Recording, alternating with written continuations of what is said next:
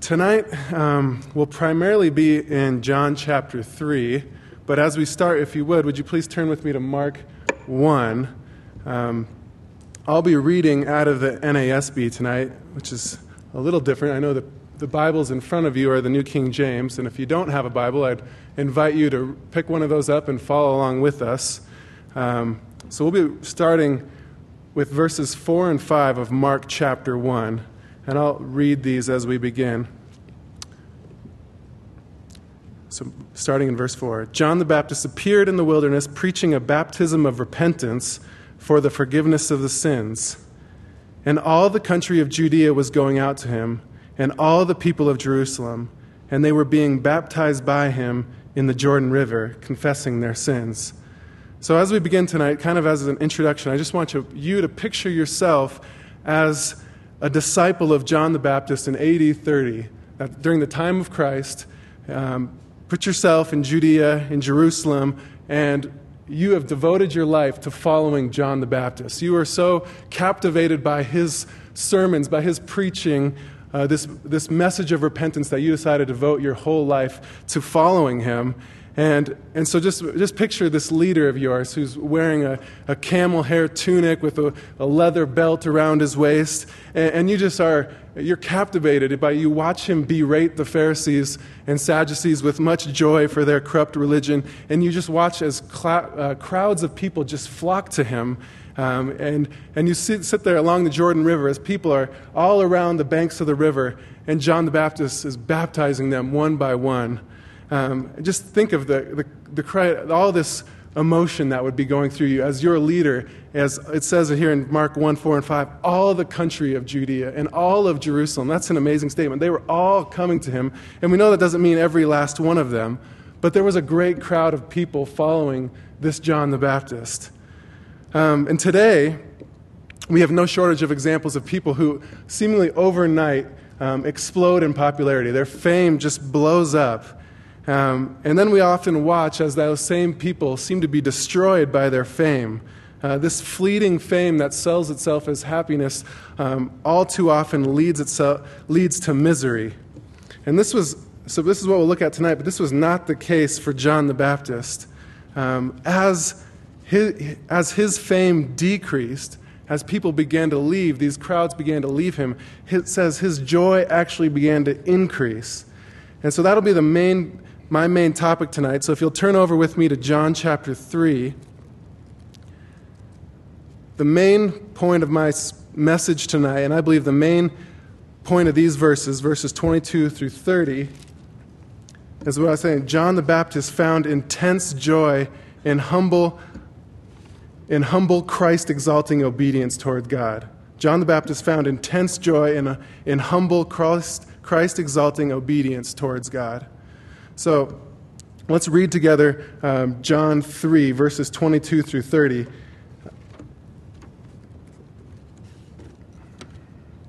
So after these things, Jesus and his disciples came into the land of Judea, and there he was spending time with them and baptizing. John was also baptizing in Aenon near Salim, because there was much water there, and people were coming and were being baptized, for John had not yet been thrown into prison. Therefore there arose a discussion on part of John's disciples with a Jew about purification. And they came to John and said to him, "Rabbi, he who is with you beyond the Jordan, to whom you have testified, behold, he is baptizing, and all are coming to him." John answered and said to them, "A man can receive nothing unless it has been given him from heaven. You yourselves are my witnesses that I said, I am not the Christ, but I have been sent ahead of him. He who has the bride is the bridegroom, but the friend of the bridegroom, who stands and hears him, rejoices greatly because of the bridegroom's voice. So this joy of mine has been made full. He must increase, but I must decrease." And so tonight I'll be organizing my message around 5 parts or 5 points. I know we didn't have an outline for you tonight, and so these are my 5 main points. If it's helpful, you can follow along in this way. First, I'll be describing the scene in verses 22 and 24, and then the discussion, verses 25 and 26, and then I'll get into the theology of John, and then the message of John in verse 28, and finally, the joy of John. And so that's the scene, the discussion, the theology of John, the message of John, and then the joy of John. And then we're going to start out tonight with looking at the scene in verse 22. So read again with me verse 22. After these things, Jesus and his disciples came into the land of Judea, and there he was spending time with them and baptizing. And so that verse starts out with after these things, which kind of leads to the question, after what things? And we know that what it's referring to is in the end of John chapter 2, Jesus cleared the temple for the first time. And then at the beginning of John chapter 3, we have the discussion with Nicodemus, where these famous discussions say where Jesus said, "You must be born again." And so that's what this after these things is referring to.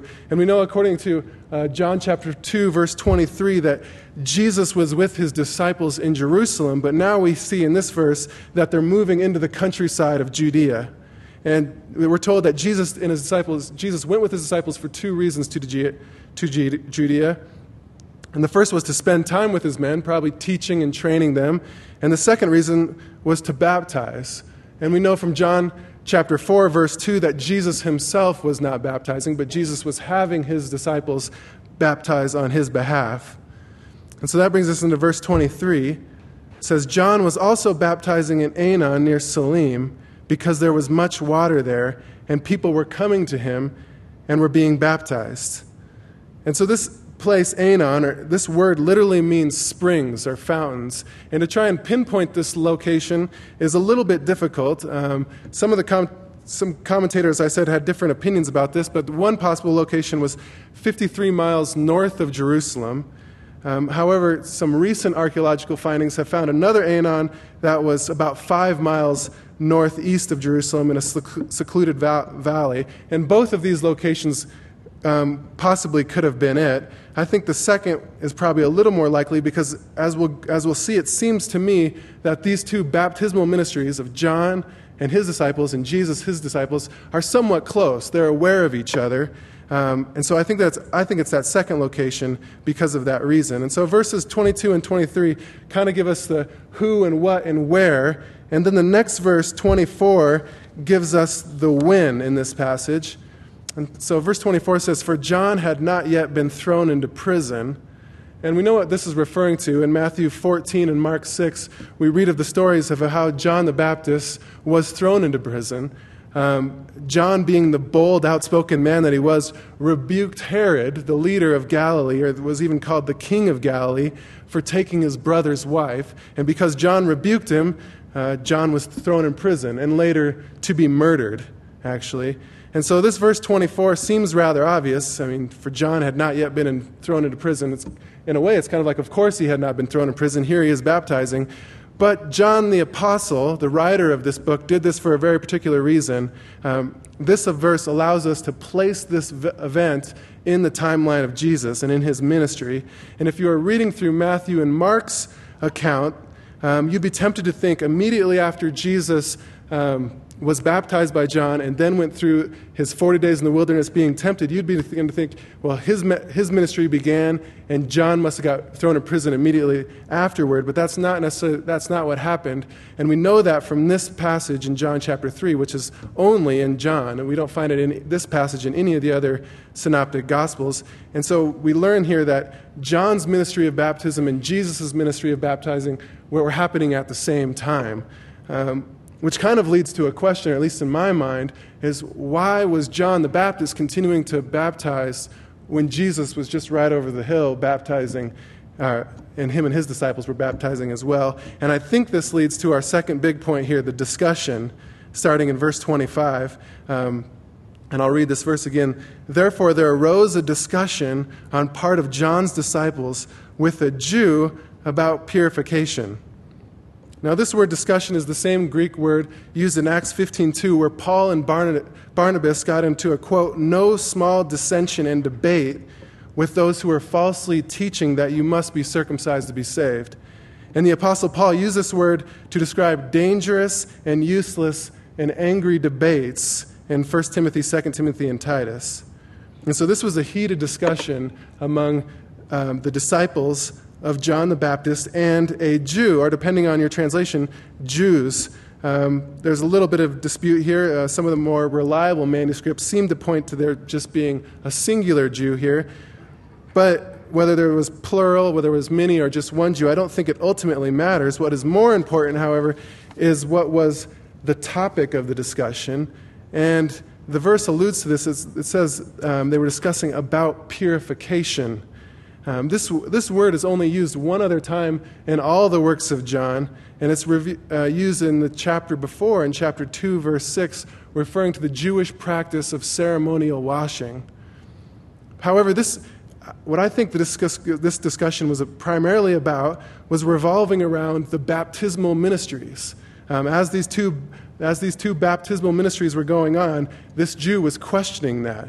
And one theologian I read said this: the word purify or purification may be applied to the baptism, as it was an emblem of repentance and purity, and thus it was used by the Jews, by John, and Jesus. So this word that says about purification, I think that is pointing to this baptismal ministry. And so I see this discussion playing out something like this between John's disciples and this Jew. The Jew probably said something like, well, Jesus is baptizing over there, you're baptizing here. Well, which one's greater? Where should we go? Should we go there or here? And which has the greater purification power, purifying power? What should we do? And I think this is where this debate or discussion came about. And so I think John's disciples here said, all right, well, this discussion, we need to take this to John. Let's settle this. Take it to John the Baptist. And so that's what they do in verse 26. And it says, they came to John and said to him, Rabbi, he who is with you beyond the Jordan, to whom you have testified, behold, he is baptizing, and all are coming to him. And so I'd like to point out three things here that reveal the hearts of John's disciples. The first thing is they weren't even willing to use Jesus' name, and they were just referred to him as he who is with you beyond the Jordan. And if you remember what happened at the Jordan earlier, was John baptized Jesus at the Jordan. So I think in their mind, they're like, John, this is the one that you baptized beyond the Jordan.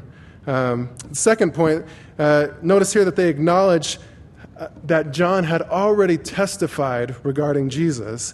In John chapter 1, verse 20, John had clearly said, I am not the Christ. And later in verse 34, he says, I have testified that this is the Son of God. And furthermore, he said, John said, I'm not even worthy to untie the strap of his sandals. So it's something, to me, they have enough sense to acknowledge that you testified about him, but they're not believing what he testified about. And then the third point here, look at their use of the word all. It says, he is baptizing and all are coming to him. Now, clearly we know that not all were coming to him. There's no way the Pharisees and the Sadducees were lining up to be baptized. But, I think they're rattled here. This reveals the envious, unbelieving hearts of John's disciples who saw Jesus as sort of a competitor, kind of like a rival political opponent who was gaining popularity at their master's expense. The disciples of John, we see here, were not yet disciples of Jesus. They were still more committed to John the Baptist than they were committed to Jesus. Their view of the Messiah at this point is very distant and cold. This is the one who John the Baptist referred to as the Lamb of God who takes away the sin of the world. And so this leads us into my third overall point here, which I'm calling the theology of John. In verse 27, John answered and said, a man can receive nothing unless it has been given him from heaven. And I just like this the little glimpse we see here into John's thinking and his theology. He says, yeah, people are leaving me, they're leaving my ministry of baptism and going to Jesus for one reason. God is sending them. God's giving them over there. He's not giving them to me anymore. He's giving them to Jesus.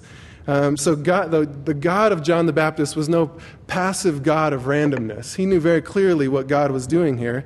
And I like to think about, although John was this intense, zealous laborer, he had unprecedented zeal in his preaching, but still he was content at the end of the day to say, well, they're going because God is sending them. And I just even think about this where a man can receive nothing unless it has been given him from heaven. And I was just wrestling in my own heart with this. Do I believe this? Nothing good or bad, blessing or curse, can come to any man without first passing through the Father's hands. We see this all throughout Scripture. James 1:17 is a verse that I thought of.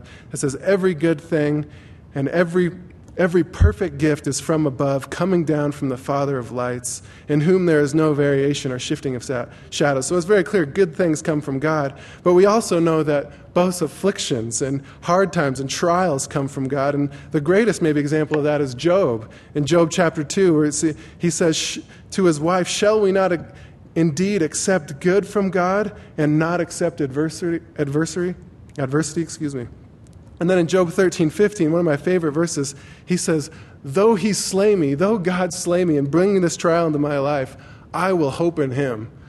And so despite John's disciples being rattled by people beginning to leave his ministry and go after Jesus, John here is unmoved, resting in the sovereignty of God. And that leads to my fourth main part here, point, the message of John. So this is John's message here in verse 28. You yourselves are my witnesses that I said, I am not the Christ, but I have been sent ahead of him. I mean, this is very clear. The clear implication of what John is saying here is that Jesus is the Christ. Jesus is the Messiah, and John was not. And this was John's goal from the beginning. This was his purpose in life, was to point people to Christ. He was sent to prepare the way. And so John, I just see him as just a messenger saying, go to Christ, pointing the way to Christ. And for some reason, I just see John here wanting to ask his disciples, and why are you still here? I mean, the Messiah is over there baptizing, and that's the question. Why are they still here? Some of the other disciples of John had already gotten it. They had already seen John pointing to Jesus, and they went, and they left John. And turn with me to just a couple pages to the left to John chapter 1, verse 35, and we'll just see an example of this happening. John 1:35. Again, the next day, John was standing with two of his disciples, and he looked at Jesus as he walked, and he said, behold, the Lamb of God. The two disciples heard him speak, and they followed Jesus. I mean, just like that, they're gone. They hear. He says, behold, the Lamb of God, and they go, okay, that's him, we're gone. So I'm wondering, what are these other disciples still doing here with John? Because John was very clear that this was his mission, to prepare the way for Christ. And I think John the Apostle, the writer of this book, John the author, uses the life of John to do this same thing, to point people to Christ. And I found this to be interesting. In John chapter 1, there's a lot of writing given to John the Baptist. We're given a look into his ministry. And then in John chapter 3, we look at the text that that we're working through tonight. And then after that, it seems that John just fades into the background. We don't see much more of John at all. We see in John chapter 5, Jesus briefly referring to his testimony and what John had testified about. And then the only other place we even see a mention of John the Baptist in this gospel is in John chapter 10, which I think is worth looking at. So if you would flip with me over there to John chapter 10, and we'll start in verse 42, verse 40. And this just says, and this is speaking of Jesus, he went away again beyond the Jordan to the place where John was first baptizing, and he was staying there. Many came to him and were saying, while John performed no sign, yet everything John said about this man was true. And look what happened. Many believed in him there. And so I just think John the Baptist prepared these people's hearts, and this is and they're believing. When Jesus comes there, yes, this is the Messiah. Yes, we believe in him. We're following him. And so this is John's whole goal in life, to point people to Christ. And I think he was very effective at it. So flip with me back to John chapter 3 as we look at my fifth point tonight, which I'm calling the joy of John. So verse 29, he who has the bride is the bridegroom, but the friend of the bridegroom who stands and hears him rejoices greatly because of the bridegroom's voice. So this joy of mine has been made full.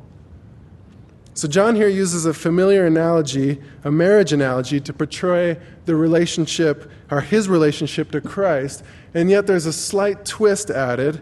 And I believe this analogy is one that we can all relate to, at least to some degree. It's clear here, like in other places in the New Testament, like Ephesians 5, that the bride represents the people of God, and the groom represents Christ. But John the Baptist here likens himself to something new, the friend of the bridegroom, or what we would call it today in our culture is the best man. And so one commentator I read, Marvin Vincent, in his New Testament word studies, writes this regarding the friend of the bridegroom. He says, "In Judea there were two groomsmen, one for the bridegroom and the other for his bride. Before the marriage they acted as intermediaries between the couple. At the wedding they offered gifts and waited upon the bride and bridegroom. They attended them to the bridal chamber, and it was the duty of the friend of the bridegroom to present him to his bride after marriage to maintain proper terms between the parties, especially to defend the bride's good fame." So this best man, this friend of the bridegroom, had a lot of duties. I don't know if you caught it there, even to escort them to the bridal chamber.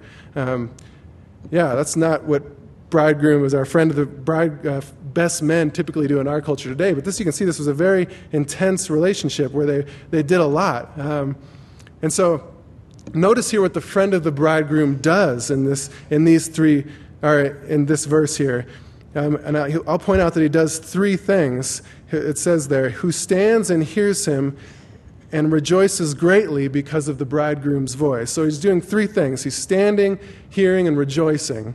And so we'll just briefly look at all three. The first one, he's just standing. And this is the posture of a servant, just kind of humbly ready to do the will of his master. And then it says he hears him. And we know, well, what does he hear? He hears the bridegroom's voice. What then is the bridegroom saying?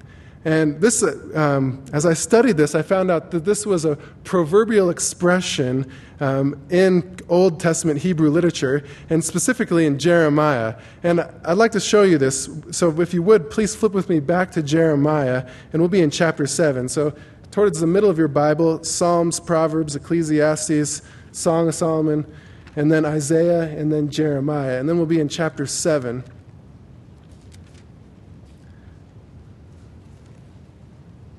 And so just to give you a little context, this is the prophet Jeremiah standing in the temple gate to declare judgment on the people of Judah before the coming invasion of Babylon.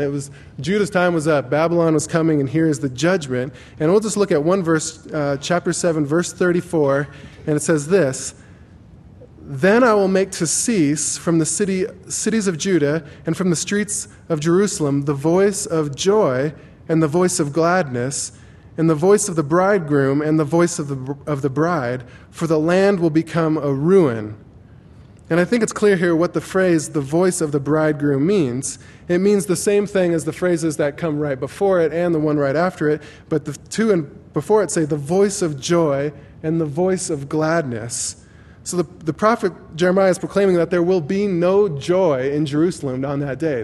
All the joy will be taken away because of this coming judgment. And so although Jeremiah is using this phrase in kind of a negative context, it really is a positive thing. It's the joy. And so flip with me back to John 3. And so John the Baptist here is using it, meaning hearing the joy in the bridegroom's voice. As the bride is presented to him, the friend of the bridegroom hears the joy in the groom's voice. So here, I just think this is it's a neat picture. And we see John the Baptist portrays Jesus, the groom, as overjoyed with sinners coming to him. And John, as the friend of the bridegroom, is hearing the joy in Jesus' voice. And I like this because I think here we see the heart of God towards repentant sinners. And this reminded me of Luke 15:10. And it says, "In the same way I tell you that there is joy in the presence of the angels of God over one sinner who repents." I mean, this is an amazing thing. Catch this. There is joy in the presence of the angels. This joy is God's joy over the repentance of one sinner.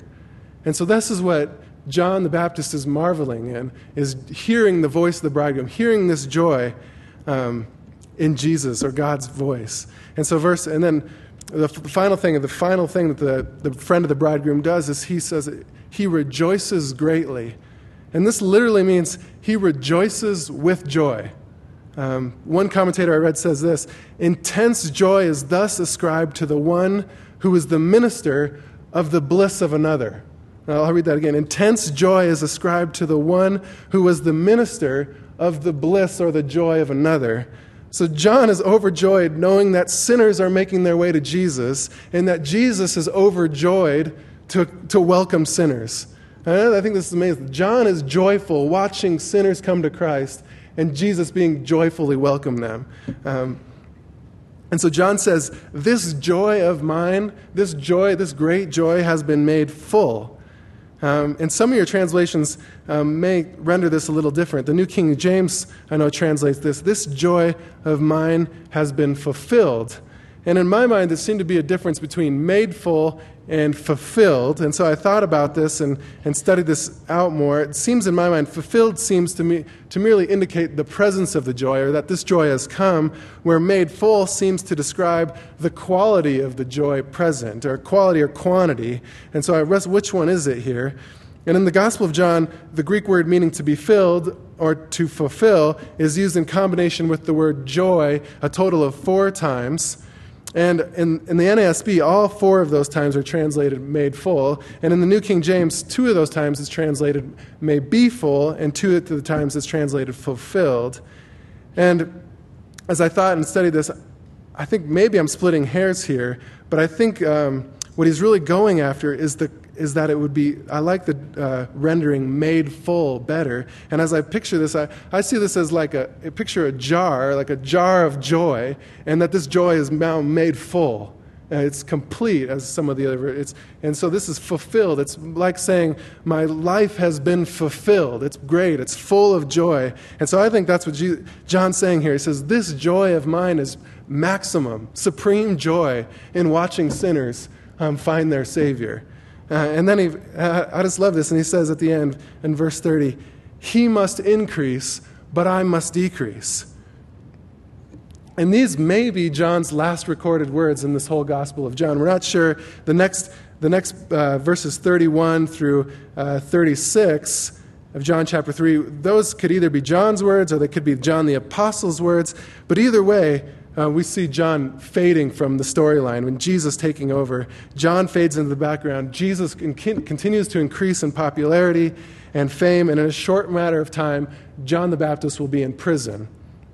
So John was merely a messenger, a pointer to Christ, and John knew his role. John knew Jesus was the Lamb of God. He was happy pointing to him. He was happy deflecting all honor and glory to him. And as John humbles himself before the Lord of glory, don't miss what happens here. As he says, he must increase, but he's also saying, my joy is made full. And I just think this is an amazing thing. As people leave John's party, as his followers leave, I just think this is so contradictory to our world today. I think we are so wrapped up in as getting the most people to like us, the most people to follow us, be attracted to us, to create this big crowd that's all about us. I mean, that's what we want. We want fame. But rather, John here, he's saying, no, let them leave. Let all these people leave and go to Jesus. It's much better that they go to Jesus. And actually, I'm just overjoyed in seeing them go to Jesus. And so again, this is my main point here. Intense joy is found in humble, Christ-exalting obedience to God, specifically in pointing sinners to Christ. And this is just so contrary to what we see today. And so just to think back again about what was happening here, we have these 2 baptismal ministries of John and Jesus. And at first, all of Judea and all of Jerusalem was going out to follow John. And now, over time, people are leaving, and they're beginning to go to Jesus, and rightly so. And John's disciples are rattled about it. They don't think it's fair. They see their power diminishing along with their leader's power.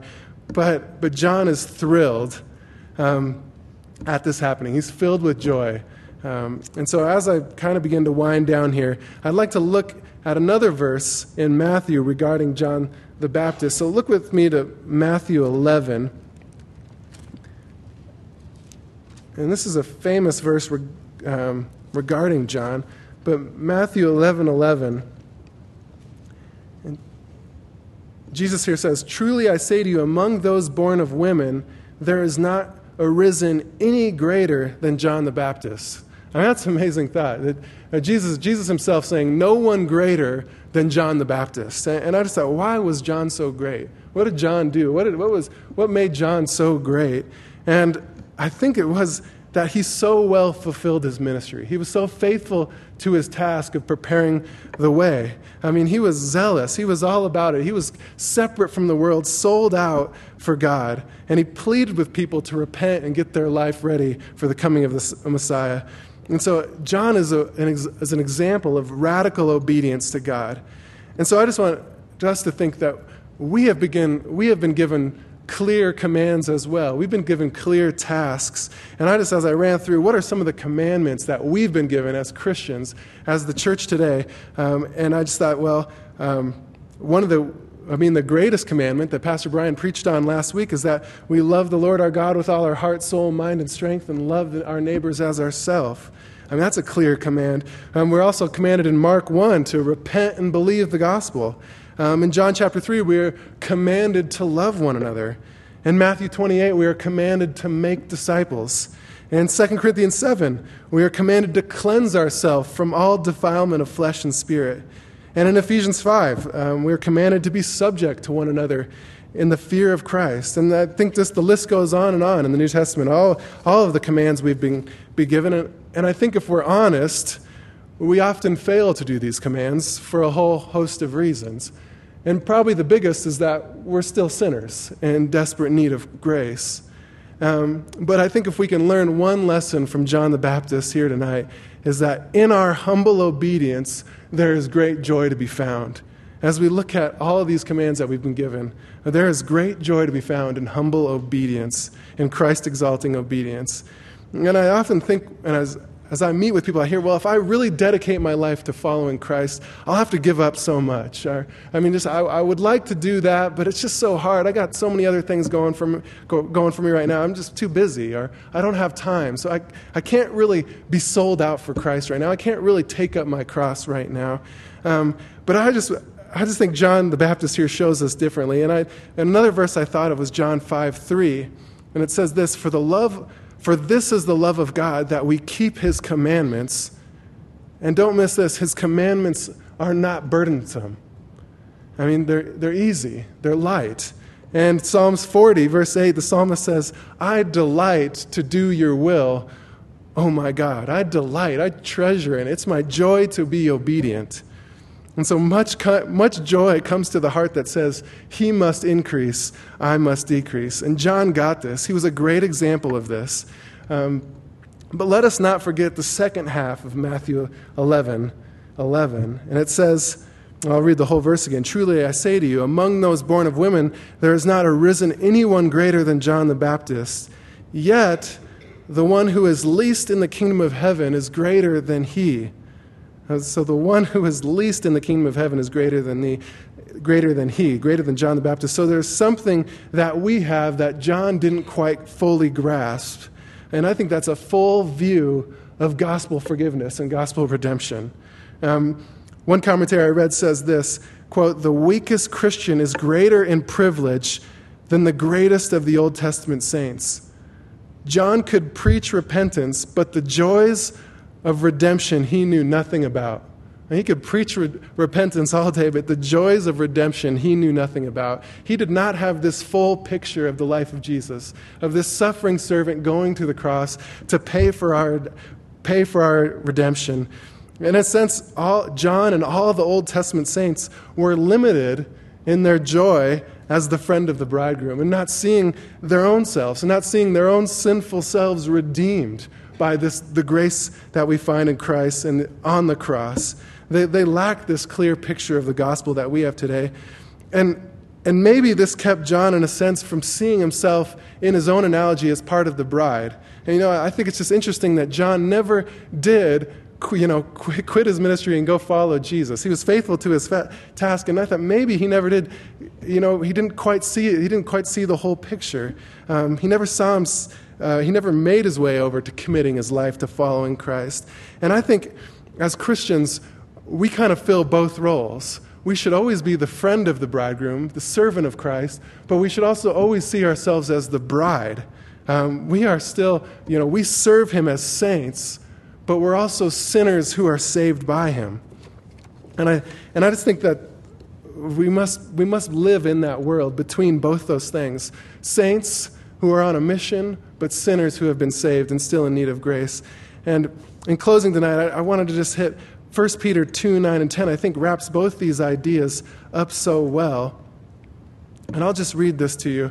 It says, "But you are a chosen race, a royal priesthood, a holy nation, a people for God's own possession, so that you may proclaim the excellencies of him who has called you out of the darkness and into his marvelous light. For you were once not a people, but now you are the people of God. For you had not received mercy, but now you have received mercy." And so tonight, let us revel or take great joy in the fact that we were once in the darkness, but God called us out into his marvelous light. And now we are the people, this people for God's own possession that received mercy. And let us also know that there is great joy in proclaiming the excellencies of him who's called us out of this darkness. And so there's great joy to be found in saying with our life, he must increase, I must decrease. And would that just be the goal of all of our lives, to glorify Christ and see him magnified? And so bow with me as I close in prayer here. And I just want to say as we close, if there's anyone here who doesn't quite get what it means to even be a Christ follower and haven't yet devoted their life to following Christ, I just want to invite you to believe the gospel. Jesus was a man who was God in human flesh that walked the earth and lived a perfect life and then died on our behalf. And the gospel is very clear. You must believe and repent and turn to him. So if there's anyone here who hasn't done that, I just invite you to believe the good news. Believe that Jesus' death was enough for you, that God saw that as Jesus dying in your place.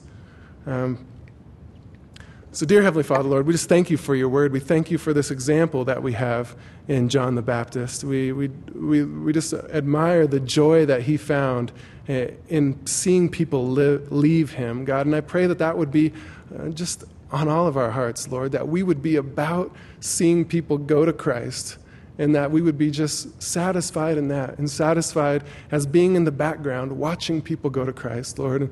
And we just want to live there, Father. We want to live and just let you reign in our lives and be glorified in our lives, Father. You are what our lives are all about, Father. And we just long for the day when we'll be taken from this earth and we'll be brought into your presence. And there we will be in the fullness of joy with eternal pleasures forevermore. And God, we're just thankful that you saved us and that you redeemed us. Lord, I pray that you would just make us zealous like John was zealous for your glory and for your honor. And may we decrease and you increase. And I just pray this in Jesus' name.